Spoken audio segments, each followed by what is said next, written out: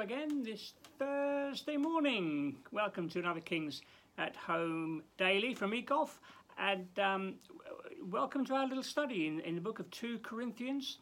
Hope that it's been doing you good as you've been joining with us, or if it's your first time with us, welcome. As I've been saying through this week, these routines, daily routines, are so important, especially if we want to walk well with the Lord. It's important that we have good routines in our life that help us to do that. We're in 2 Corinthians chapter 5 now, first few verses of chapter 5, and let me pray before we jump in. Lord, thank you for the gift of each day.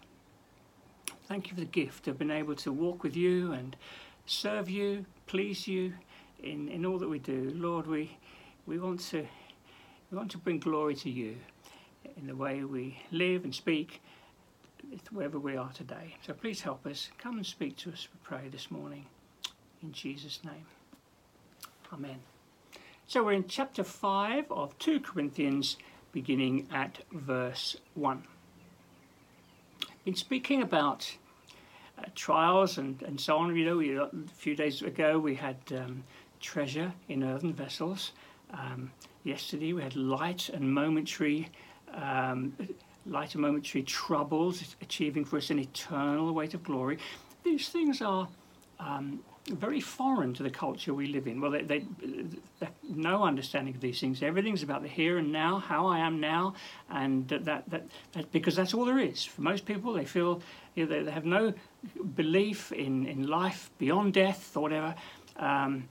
But you know what? I'm sure that through this pandemic, our friends and neighbours who don't know the Lord have been pondering, must have been wondering, is this all there is?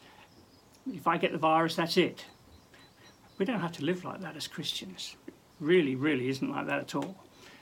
So I think it's a moment where perhaps people are asking questions. So it's important that you and I as Christians, we understand what we believe, what the Bible says, what Christianity says. So here we go, chapter 5. For we know that if the earthly tent, that's our bodies, if our earthly tent is destroyed, we have a building from God, an eternal house in heaven. There it is in one verse. That is priceless, to know that that's true. Because without that, if this earthly tent is all we have, then there is no hope beyond the grave. And that's the wonderful thing of Christianity, of being a follower of Jesus. Jesus rose from the dead. He broke the power of death, ugly, horrible death. We know if our earthly body is destroyed by persecution, by coronavirus, by cancer, by whatever, we've got a building from God, an eternal house in heaven. Several ways of understanding it. What does he mean by this eternal house in heaven? Some people think we've got another sort of a body, a glorified body in heaven. Yeah, could be that. That certainly is true. There's when I die, I'm going into the presence of the Lord. There's a really important verse tomorrow. Watch out for that one tomorrow, where you'll read about being absent from the body means to be present with the Lord. The moment you breathe your last, absent from the body, present with the Lord. That's for tomorrow. I mustn't go there today. So this is really, really important. Some people think it's a glorified body. Others think it's a home in heaven. And I tend towards that one. Jesus said, didn't he? In my Father's house there are many mansions. If it wasn't true, I wouldn't tell you that I'm going to prepare a place for you. I think it's home. We've got a home, and there's plenty of space. There's a home for you and me. So that's the way I'm going to look at this. We know when this earthly tent is destroyed, we have a building from God, eternal house in heaven, not made by human hands. We've got a hope in the future. We've got a home. And yes, indeed, we have a heaven. We've got a different kind of a body. But let's keep reading. This is precious. If you know this, It changes the way you face everything. You've got a hope and a future. Okay, let's keep going. Meanwhile, we groan, longing to be clothed with our heavenly dwelling.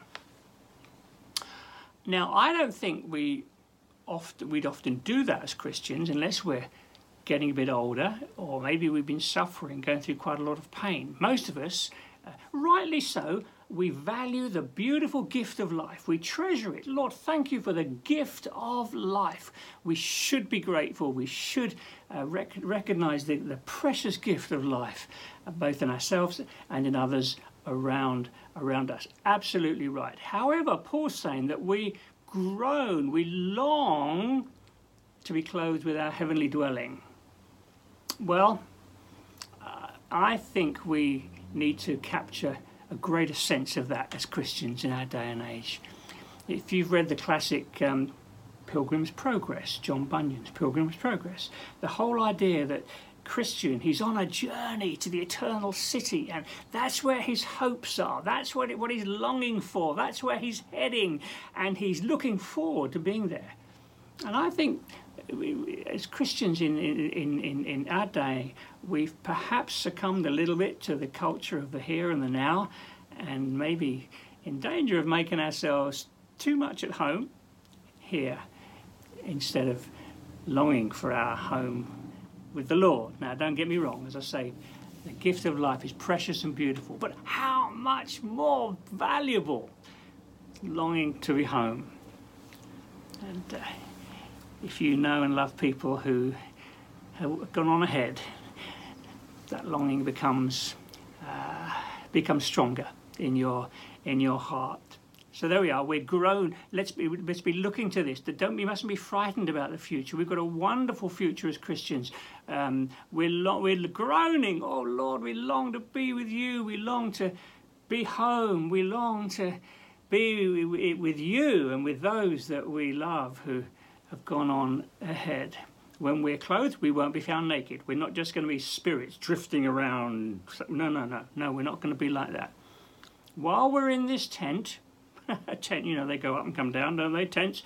We groan and we're burdened because we don't wish to be unclothed, but to be clothed instead with our heavenly dwelling, so that what is mortal may be swallowed up by life. Now, the one who has fashioned us for this very purpose is God. And, this is an important bit, he has given us the Spirit as a deposit guaranteeing what is to come. Now, this is beautiful. In other words, as Christians, we've got a little taster. We've got the Holy Spirit. We've got the gift of the Holy Spirit, the wonderful presence of the Holy Spirit, giving us a gift of a foretaste of glory divine. And I want to perhaps encourage you and myself this morning to be making sure we're enjoying that taste, that deposit, the Holy Spirit in our lives. Don't smother the Holy Spirit, but be inviting the Holy Spirit to flood your life today. In fact, I'm going to pray that right now as we close.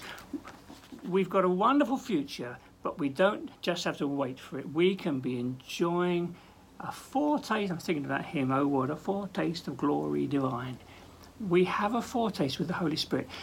Let's not be squashing the Holy Spirit in our lives, but inviting the Holy Spirit to flow and flourish in our lives. So I'm going to pray about that now as we close this morning. Lord, thank you. We've got a wonderful hope and a future that one day we're going to be with you because we've put our trust in Jesus. We're going to come and be with you. We look forward to it. We long for it, Lord. But meanwhile, thank you that you've given us the precious Holy Spirit. You've not left us as orphans. You've come to us, the gift of the Spirit, the presence of the Holy Spirit. And I pray that precious Holy Spirit would flood our lives today. Come, Holy Spirit. Come, Holy Spirit. Flood our lives with a foretaste of glory divine, joy, peace, the presence of the Lord with us wherever we go today.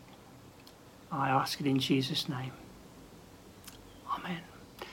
Have a really great day, and tomorrow morning we have Dan Stagg doing the King's Daily. So Dan will be with you. Meanwhile, don't forget to book in for Sunday. Just book in. Be there. Come on. Let's get everyone together. It'll be great to see you on Sunday. God bless. Bye now.